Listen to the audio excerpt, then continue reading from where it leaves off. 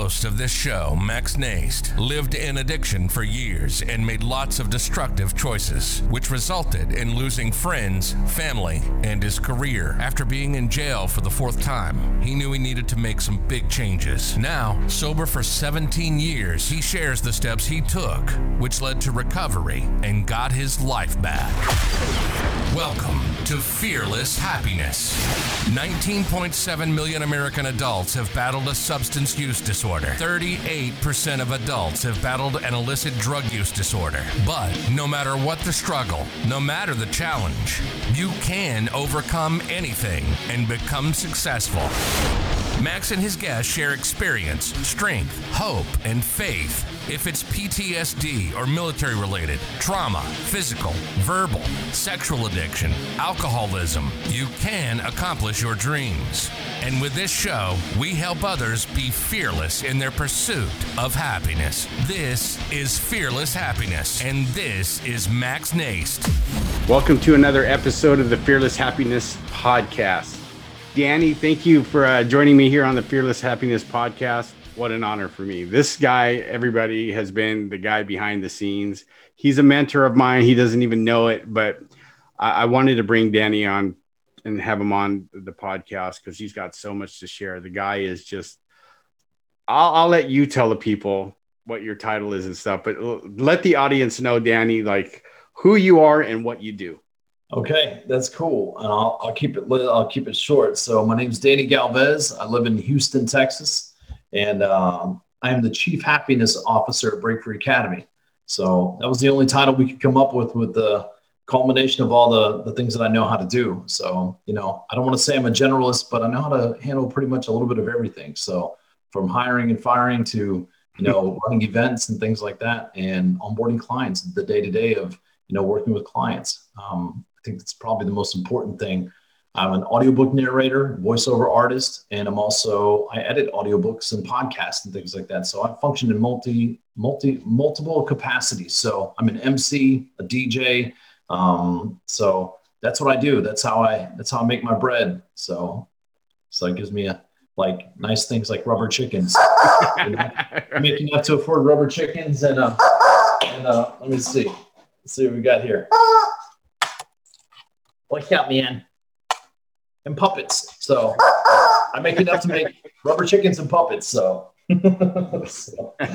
yeah, Max, I appreciate you having me on. And again, thank you again. I know we had some scheduling conflicts and all kinds of things happen, but thank you again for having me on the podcast. It's truly an honor as well. So yeah, no problem, bro. I always believe everything happens when it's supposed to happen. You know what I mean? And yeah. Like Apex happening for me, it happened when it was supposed to happen. And I made sure that I was going to be a part of it. And, I don't plan on going anywhere. But Danny knows, I don't know if you read my book yet. I named it Fearless Happiness. And the whole premise of this podcast is to show where people, in their journeys in life, where they've come from, their struggles, and how they overcame their struggles and became successful. And what I do is to ask the guests to share that part of your life. I don't care how deep you go. It's up to you. But share with the audience some of the stuff you've been through and how you've overcome those challenges and where you're at today, or to get to where you're at today. It's funny you were asking that question too, because I think about that often, and I think a lot of what happens in our lives is we get stuck because we keep replaying what's been recorded in our minds, and they're attached to emotions. Yeah. And I was thinking about my children one day, and one of the reasons why I moved to Houston was to be closer to them. And, they're my youngest, they're 12 and 14 years old, but I was thinking about the type of life that they've had to this point. And even my eldest too, he's 21, and they actually had better lives than I did from what I understand. And I'm not going to say I came from a bad childhood. I came from a different childhood, and it was the thing that made me who I am. But I remember, divorce is always a big thing for people. And I came from, it's just my parents got divorced when I was 5 years old, and they took me to a place at the time, it was Astro World here in Houston, and it's now Six Flags. But they took me there. We went on this rickety white roller coaster. And when we got off of it, I remember my father leaning over, my mother was standing there, and he goes, hey, I just want to let you know, like, me and your mom are getting divorced. And I was like, oh, I was like, okay. Like, I didn't understand what that meant. But long story short, my parents get divorced. My father wins custody of me and my brother. My brother was four years younger than me, still is. And we ended up like staying with grandparents for a year. And that's, we, it was, it was like the beginning of abandonment, right? And Relate so much. it's so I reflect back on that time and I look at it and I go, as a father, I did a good job so far, right? Like I've accomplished the goal of like, once you process all of that, the sadness, the abandonment, and everything that happens when your parents leave you, one little secret for you, your children will never forget you. They do think about you even if you never hear from them. So if you're listening to this podcast or you're watching this, just know that in all of my years of being a father, like I know because I was that kid that never stopped thinking about his mom. I probably saw my mom maybe 10 times while I was growing up and until I was about 21.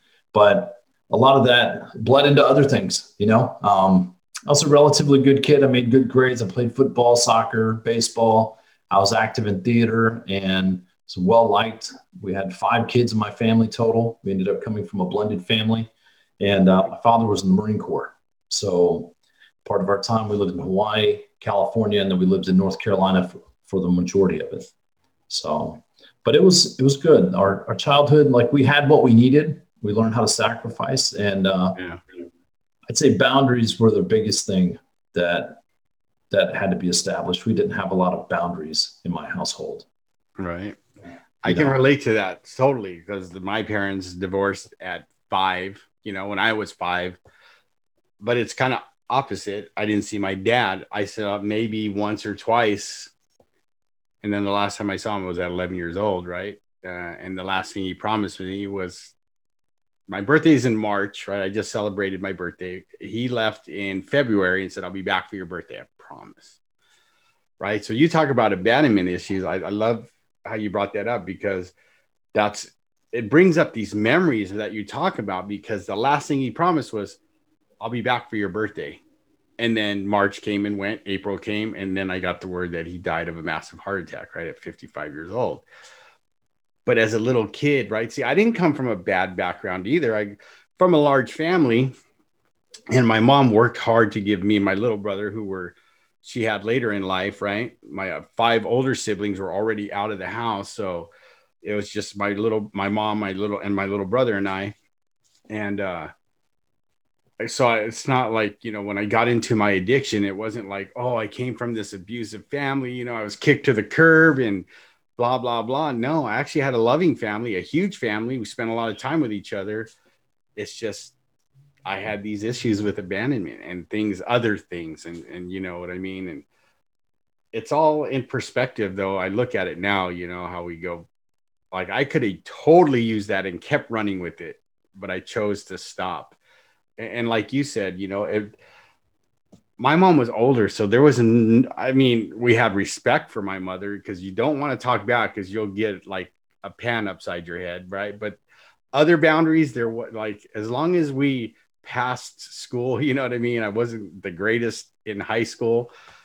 As long as I came home at a decent time, I got to do whatever I wanted, you know what I mean? But I love how I didn't know that. So it's good to hear that we have some things that you have some things I can relate to because it's funny how life turns out. We could either go south, like some of us, like myself for a while, but you chose, see, and you know what's funny, Danny, that you say that? Because when I became a father, I promised I'd never be like my dad.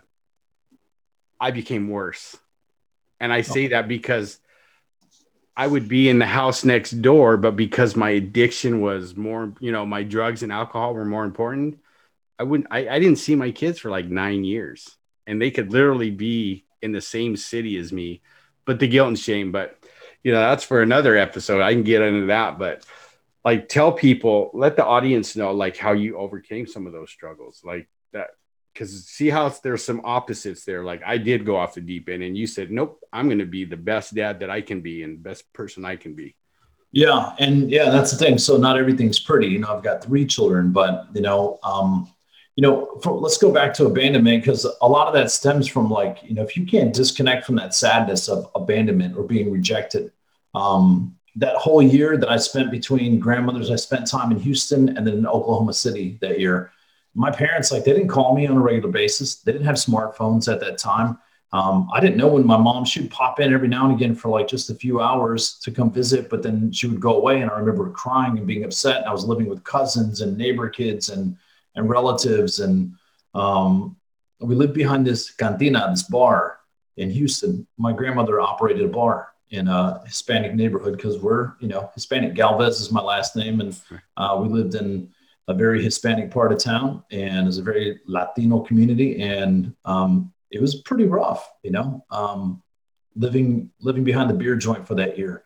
That year, I got my first pet and lost him. He died, and I was crushed because they ended up burning him in a burn barrel. So that, like, this kind of stuff is ripping my heart out.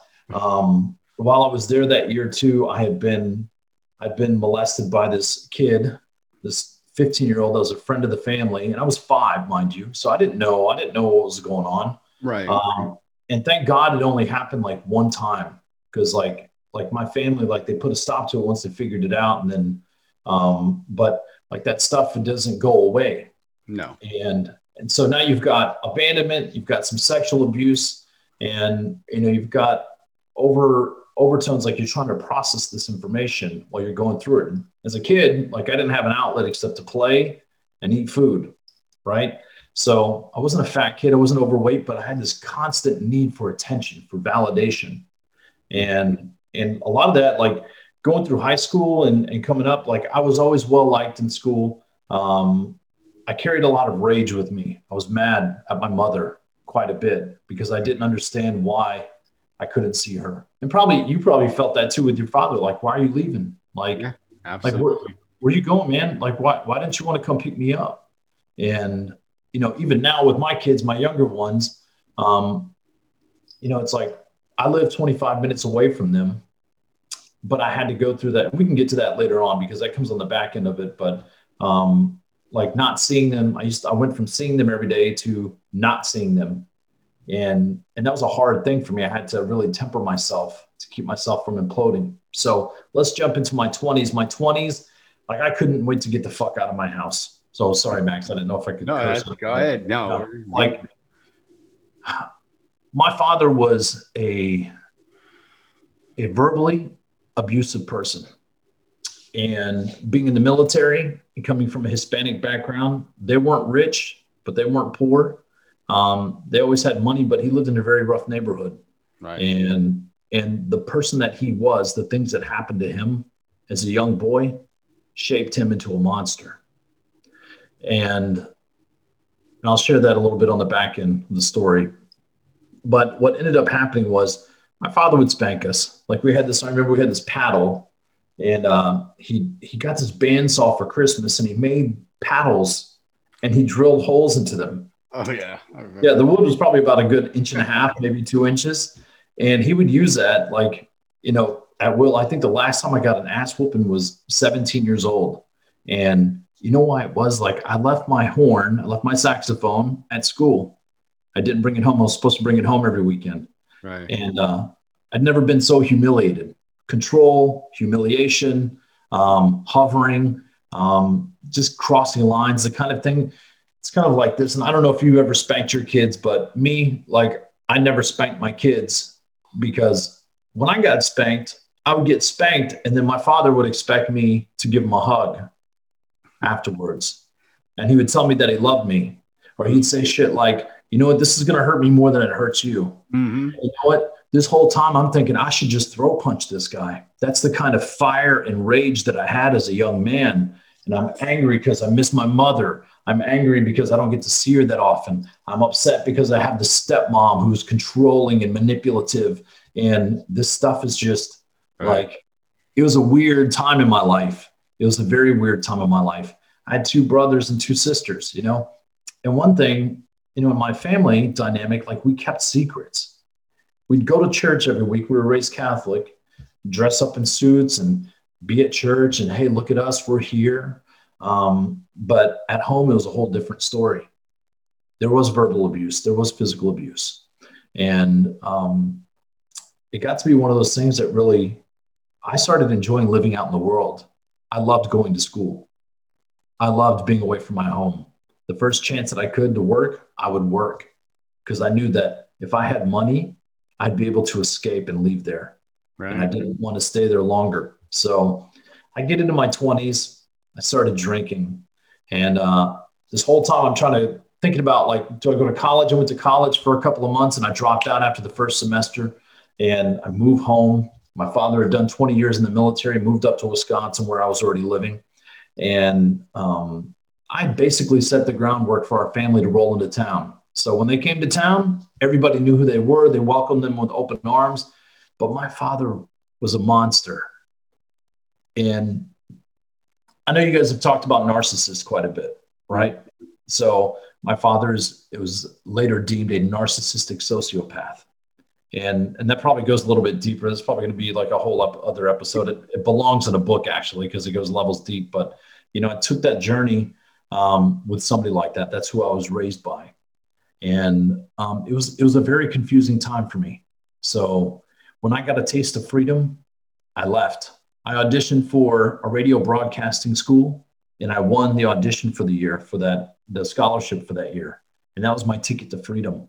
So at 21 years old, I became a radio DJ and I started working in Minneapolis, Minnesota.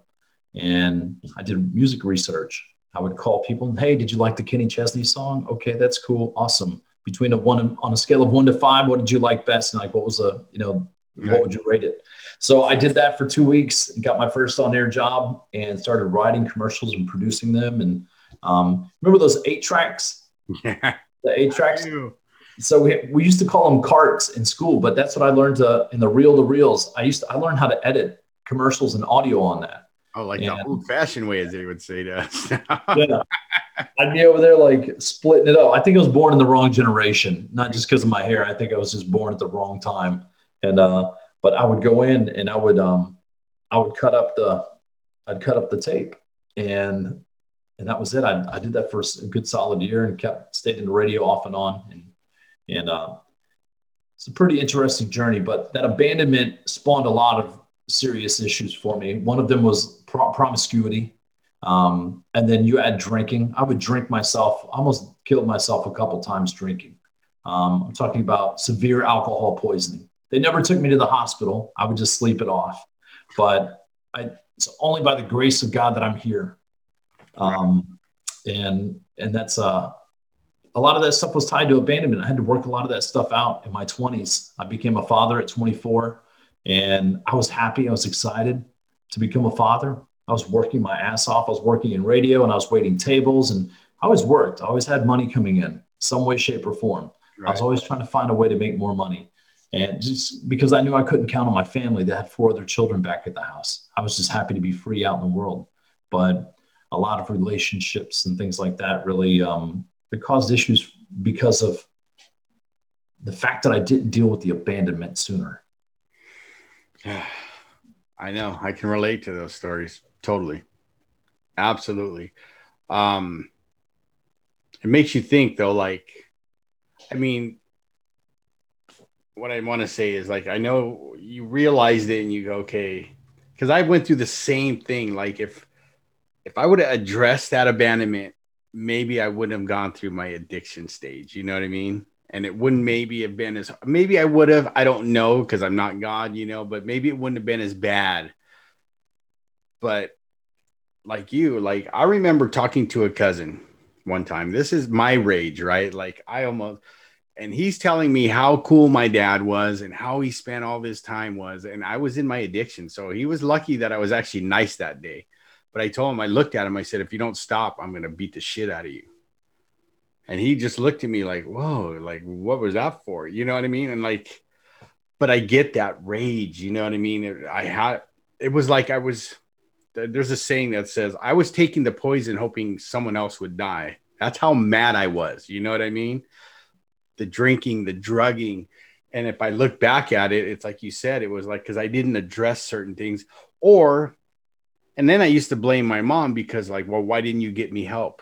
You know what I mean? Like that was your decision to, I had to come to these they did the best they could with what they had. My mom did her best. My dad, I found out later, wanted us to go overseas with them. But my mom was like, nope, they're staying here in this country. They're not leaving. I don't want to be like a military family. They need roots. And maybe that was, you find things out, but it's like crazy how, as people, like how we handle those situations. Right. And that's the whole reason I wrote my book. If you think about it, it's not just to help people overcome addiction. It's any challenge in their life. So they don't have to go through that stuff, or at least they can say, well, like if you get your book, you got to write a book, Danny, because you got some stories to tell.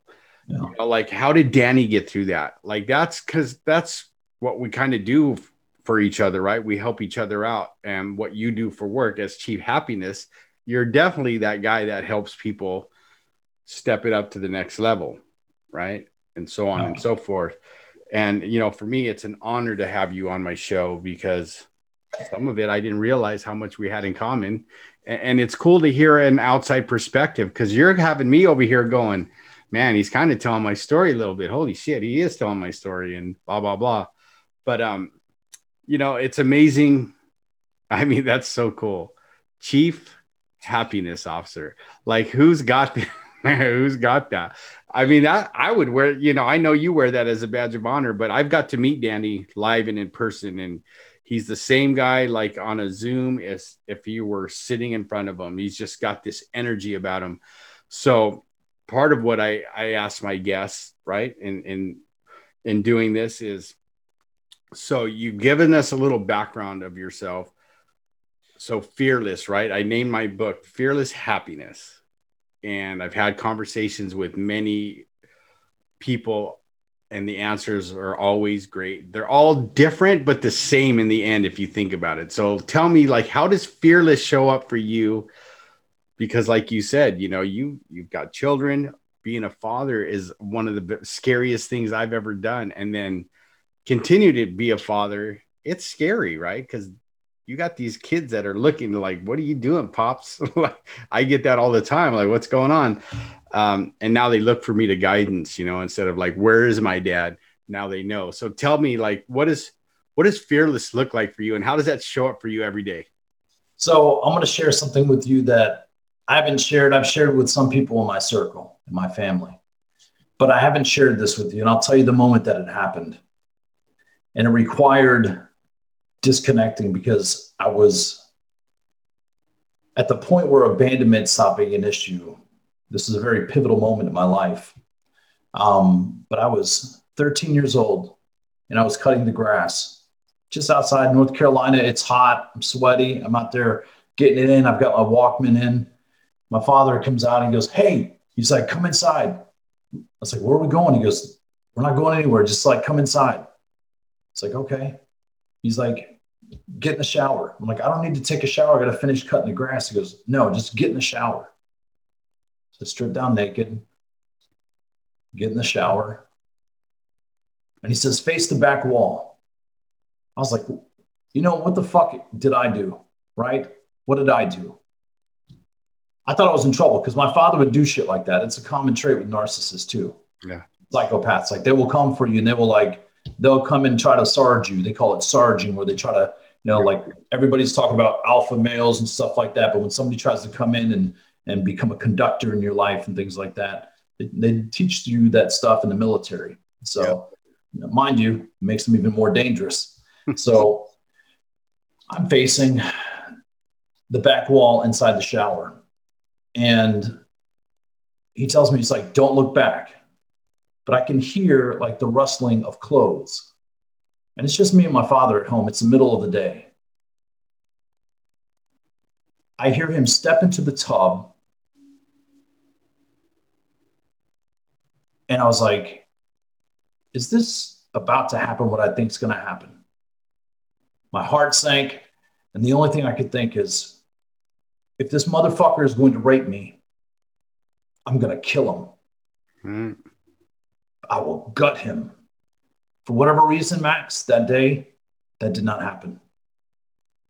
My father got out of the shower and he said, "All right, you can put your clothes on." He came out and he said, "Don't share this with anyone. I'm sorry I did that. I love you. You're my son."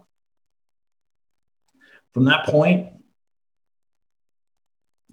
I cut ties emotionally with my father.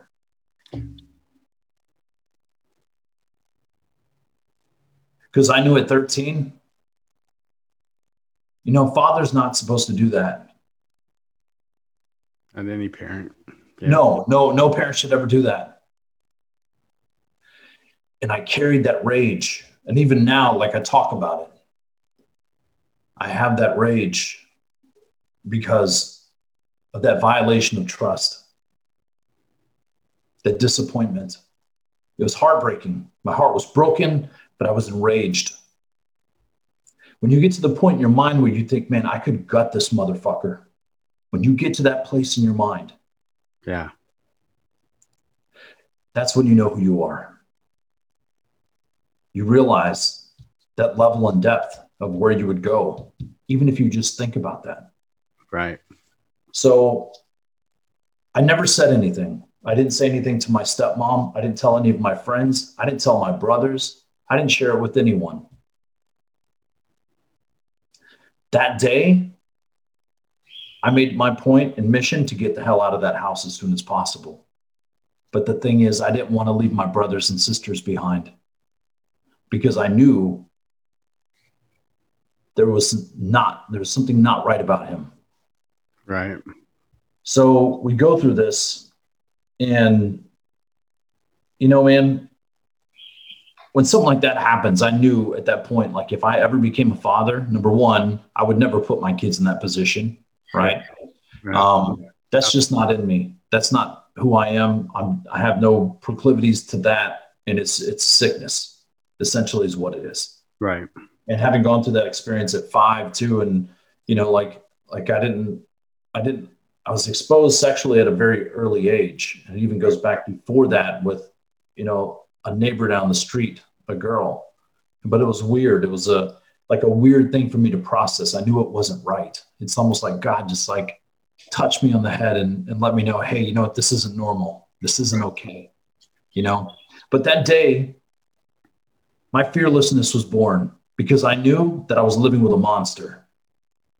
And I had to do everything in my power to get the fuck out. I had to make a decision in that moment to be strong, to be tenacious, to be powerful. So I did. I worked out every day. And I was defiant, Max, still to this day. They call me cabezon, which means hard-headed in Spanish. But I'm like that. I'll tell you one thing, though. My children don't have to worry about monsters like that in their life. Right. So that right there, that was the defining moment for me. I knew I was on my own. Well, I knew I was officially on my own. I appreciate it. That took a lot to share something like that. So I want to say thank you for sharing that. I know that had to be hard, and I'm like, I might have done some rotten things as a father, like not seeing my kids, but like one thing, like you said, that's something that definitely I would never do to my kids or any child. You know what I mean? Like, you're right. That just crosses all boundaries. And that thank God, I'm grateful that nothing happened to you that day, because we may not be having this conversation. No, yeah, I could be in jail. Well, I could be another statistic. I could have gone down the road like you did and just, killed myself with drugs. We're taking myself to that place. Exactly. Right? And I damn near did it with alcohol. Nice. It was like I was trying to kill myself. It was weird. That's one thing one of my mentors when I got sober said, you were you were committing suicide on the installment plan. And I'm like, what? Yeah, every time you stuck a drug in your system or drank that alcohol, you're trying to commit suicide. You're just chicken to do it. I'm like, oh, okay, I get it. So that's, the guests need to hear stuff like that. Like, it's stuff like that just does not happen. I don't want to say to girls or women, this it can happen to boys, to men, and you know, and you've bounced back in a huge way because you help so many people. I don't think you realize sometimes just by getting on a call and saying hi, how much you help someone, Danny, because you're always there. I know if I have the stupidest question, you know, you're still shoot, what is it? And okay, I got this going on, you know, but thank God I don't give you too many stupid questions, but No, that's an extreme, you know, situation, which, you know, I've had a conversation with, you know, one of our fellow Apexers, right? Chris is, will we ever truly become fearless, right? Maybe, probably not, you know, but we find ways to overcome that fear, right? By facing it, like, or making those decisions like you did, like that will never happen again. yeah. You know, I had to go someplace mentally. And the thing is, you know, do I get concerned? Yeah, I get concerned. But if that's the worst thing that could potentially happen, like it could have been worse, but it wasn't. Right. There are many times when I should have died, but I didn't. And there are many close calls that I've had. Yeah, you know exactly what I'm talking about.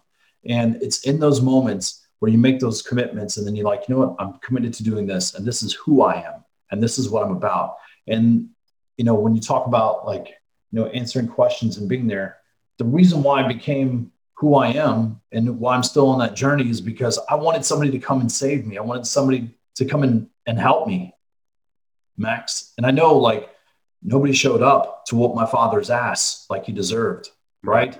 Nobody came to drag him out like he drugged people out. Not only was he a sexual predator, but he was a violent predator and a very masterful one too. The thing I'll tell you is that like in our lives, we become the thing that we see that the world needs. And, you know, that one particular story, and I know you shared about some of that stuff too, like people don't talk about that stuff enough because if they did, you could see the ones that are guilty of stuff like that start to rattle because they get nervous. They don't like to be caught. They don't want to be called down on that stuff. Right. But that's, you know, that's how we serve the world. We have to find ways to keep giving back and keep and you know, injecting love and compassion and strength. You know, sometimes we're called to be strong for people because we can be and accept nothing and need nothing. That's a very powerful place to be. And I say this prayer and it goes like this. Dear Lord, help me know what it is I need to know when I need to know it, and help me know what it is I need to do and when I need to do it. That's my prayer. Awesome. Yeah, I like to keep mine simple like that too. Sometimes I just ask God, bless me with what I need and save me from what I want. Amen. You know, and yeah, it's like that's why, you know, I'm so grateful at where I am at because now I'm surrounded with people like Danny here that's on my podcast. Because I made that decision that I was going to start hanging out with people that are in different places that are, you know, doing things and going places, but also are just genuine people like yourself, Danny. And that's why I posted a couple of things in my group not too long ago. The first one was, I don't know if you read it, but it was about getting my ass handed to me by 6 dudes, right? How, you know, I went down once, but I made a decision like you. I made that decision. I'm like, when I saw this boot coming down, like he was trying to break my neck and I caught it. Threw the guy down and I jumped up, hit him. And I remember that was it. Right. Then I got my ass like, but I was like our motto, right? Don't stop, don't quit. I go, my motto then was not to stop and not to quit, but not to get knocked back down. And, you know, I carry that into like what I do now. Like I'm never going to let anybody knock me down like that again, ever. Right. And then I shared another story where, you know, I was out partying, you know, I was in my active addiction. I was at mom's house. I went partying with my friends. It was my birthday. I was drunk. You know, my friend gave me a bag of meth and he's like, and I'm thinking to myself, I'm so drunk. This shit's not even going to affect me. Right. And I did the whole thing. And I get into detail in the post and all I remember is blacking out and then waking up on the floor of my room. Luckily, I had locked the door with a needle in my arm. I had overdosed on meth. You know, and, you know, you would think most people would go, dude, I'm done. That was not what's supposed to happen. not me. I called the guy who gave it to me. I'm like, dude, that was some good shit. That's the kind of addict I am, right? But see, I'm connecting with guys like you that have similar stories and are comebacks or whatever you want to call them. And because I never want to dwell in the past, right? And think about the stuff I did. Can't change it. I think about being present and who I can help. Like, who can I help that's right in front of me? Right? Whether it's a family member, whether it's a friend in Apex, whether it's a friend or brother, sister, my kids. Like, now my mission is to help as many people around the world overcome their challenges. And I get to do that because of guys like Danny who pushed me along the way.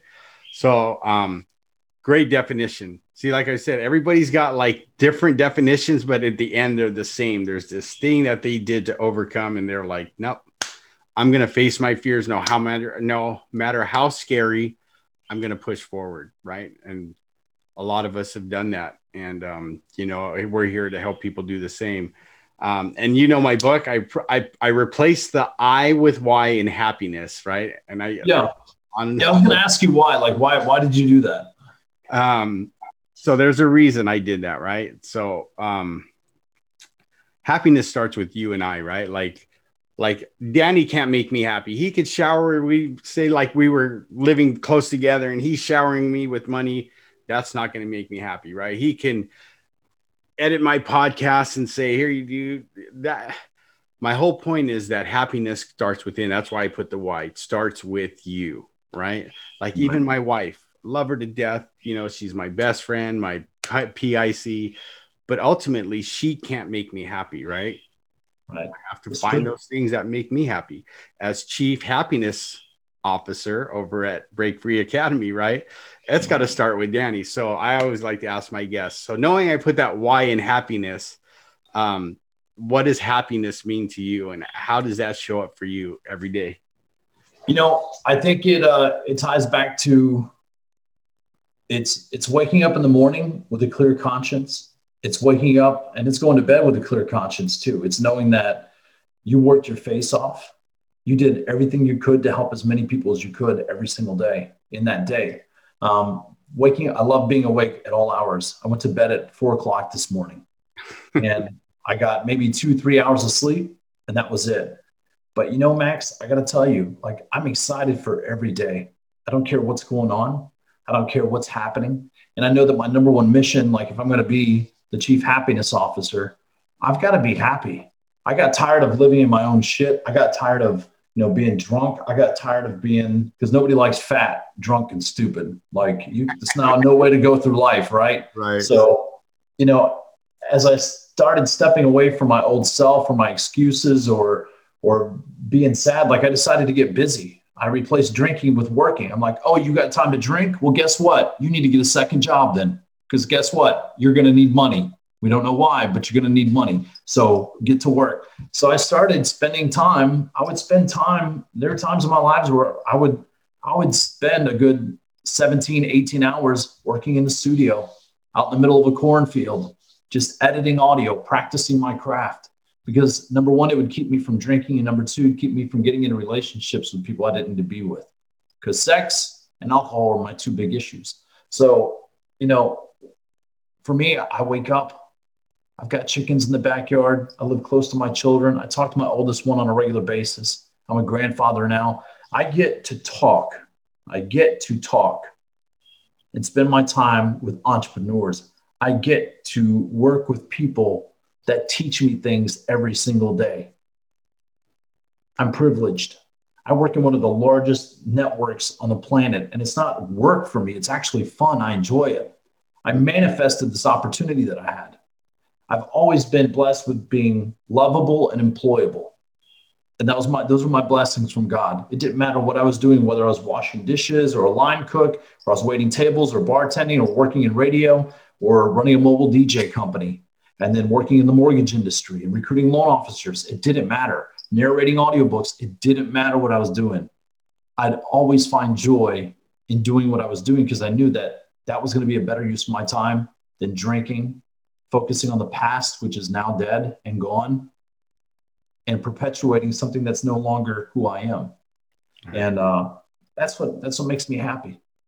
And I do it for my kids. I do it to help people. I want people, Max, to have the best lives possible. And I don't even know where it comes from. I don't. Right. I don't. God put me in the family that he put me in for some reason. So he could show me a lot of things. So I guess I could understand the level and depth of pain, of abandonment, of sexual abuse, of betrayal, right? Right. Verbal abuse, physical abuse. God put me in that family for a reason. He made me the brother That's right.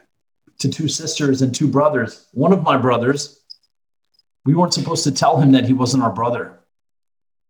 In a final act of defiance, when I was leaving my family at 19, I told my brother that he was not our blood. It was heartbreaking. And it was hard because I told him, I was like, man, I'm going to tell you something. Because here's the thing I know. I know the truth exists, and that's what I go in search of every day. It's part of my why. I know the truth exists. You just have to look for it.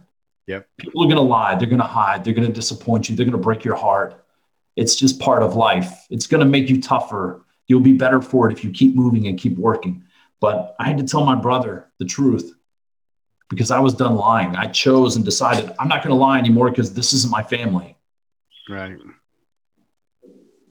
I'm not going to stay here anymore. I'm born to do bigger things that have nothing to do with them. Now, granted, I'm still in contact with all of them, except for my father. But my why is for my legacy now. I have children. I now have a grandchild. You understand, too, being a grandfather. It's setting our lives up and our legacy, breaking the old cycles, telling the history, and then making a note of it, that it's not to be repeated. Yes, sir. The things that my father was demonstrating happened to him, to his brothers, to his sisters, his father, and his father before him did that. So I told my brother, I said, we are going to make it our mission to create a legacy for our families in the future. Yeah. Anybody connected to our family lineage will benefit from the work that we do today. And that's why I wake up every day. I'm happy because I know I'm going to need to be in a positive disposition. I can't be the chief happiness officer if I'm in a sour mood. I don't get to have a bad mood. So it's my job to work out, to eat healthy, to listen, to meditate, to be mindful, to help, even if I don't want to help sometimes. That's my job. God put me here to serve. I couldn't agree more. Amen. Because that's where I feel the same thing, same thing. He brought me back from the depths to, why am I here? I had to ask myself, like, okay, I think God said, you're done playing around. It's time to get serious, and that's what makes me happy. Ultimately, what, I've been clean and sober for quite a long time. Yeah. How many years has it been, Max? It is 17. It'll be 18 this September. That's awesome. And the biggest thing that keeps me sober, right, is helping others and not expecting anything in return. Amen. Right. Because when I was 2 days, my sponsor, my mentors would say, you can help the guy with 1 day. And so on and so forth. And, when all else fails, that's what I do is I reach out and help somebody else. That's all, I don't have to be rich. I don't have to be poor. I just put my hand out and say, you need help here. This is what I did. And that's why we connected. And like Danny said, I've seen him in action. The guy's got intense energy. I've seen him at his events. And it was so cool because, I was using that when I was going through 75 hard. I was using that tagline, get to, right? Because I was taught that back in day one when my last relapse, my sponsor's like, you get to be sober today, right? So I started using that again and telling myself, like, when things weren't going my way, I was like, but at least I get to be here. I get to walk up and down here. I get to do this thing called 75 Hard. I got to go to meet some of my friends that I only knew from Facebook finally and give a hug. I got to give Danny a hug back in February. You know what I mean? And the coolest thing, I was just sharing this with another Apex member. The coolest thing that happened for me, not only being at that event and being surrounded by all the people that we were surrounded by, but the people that would come up and high five me and hug me and go, "You're the get to guy. You get to do that." I go, "I'm here. Yep, I get to be here." And it was just awesome, And when you're surrounded by the people like we are, which even though there's different levels, right? No one treated anybody any differently than if you were, you know what I mean? And that's the biggest takeaway that I got. Not only the stuff I learned, but like from Ryan down to whoever, like we all treated each other like equals. And I've made some killer connections since that day, and talked to people. And, I got Danny on my podcast. The honor's all mine, my brother. Thank you for doing this. What a great episode, And so we're going to end it like this. So give the audience some parting thoughts or your final thoughts on life, business, whatever. I will. Number one, we have a certain amount of time that we're here. The amount of time that you have. I think deep in your soul and in your mind, you already know how long you're going to be here. If you think you're going to be here for 130 years, you will be here for 130 years, provided you take care of yourself. You need to wake up and be grateful every day, even on the hard days, the days you want to rip somebody's hair out. You got to be kind. You got to be nice. You got to be loving. You got to say good things to good people. Don't be afraid to let them go too if you have to. Pray often. Pray for people and never tell them that you're praying for them. Just pray for them. Don't be afraid to reach out to people on a regular basis because they're waiting for someone to reach out to them. And believe me, when I tell you this, most people aren't going to reach out to you. So every time you think of someone, reach out to them. And don't do it just because it's part of your job. There are no days off when you're loving human beings. Work your face off.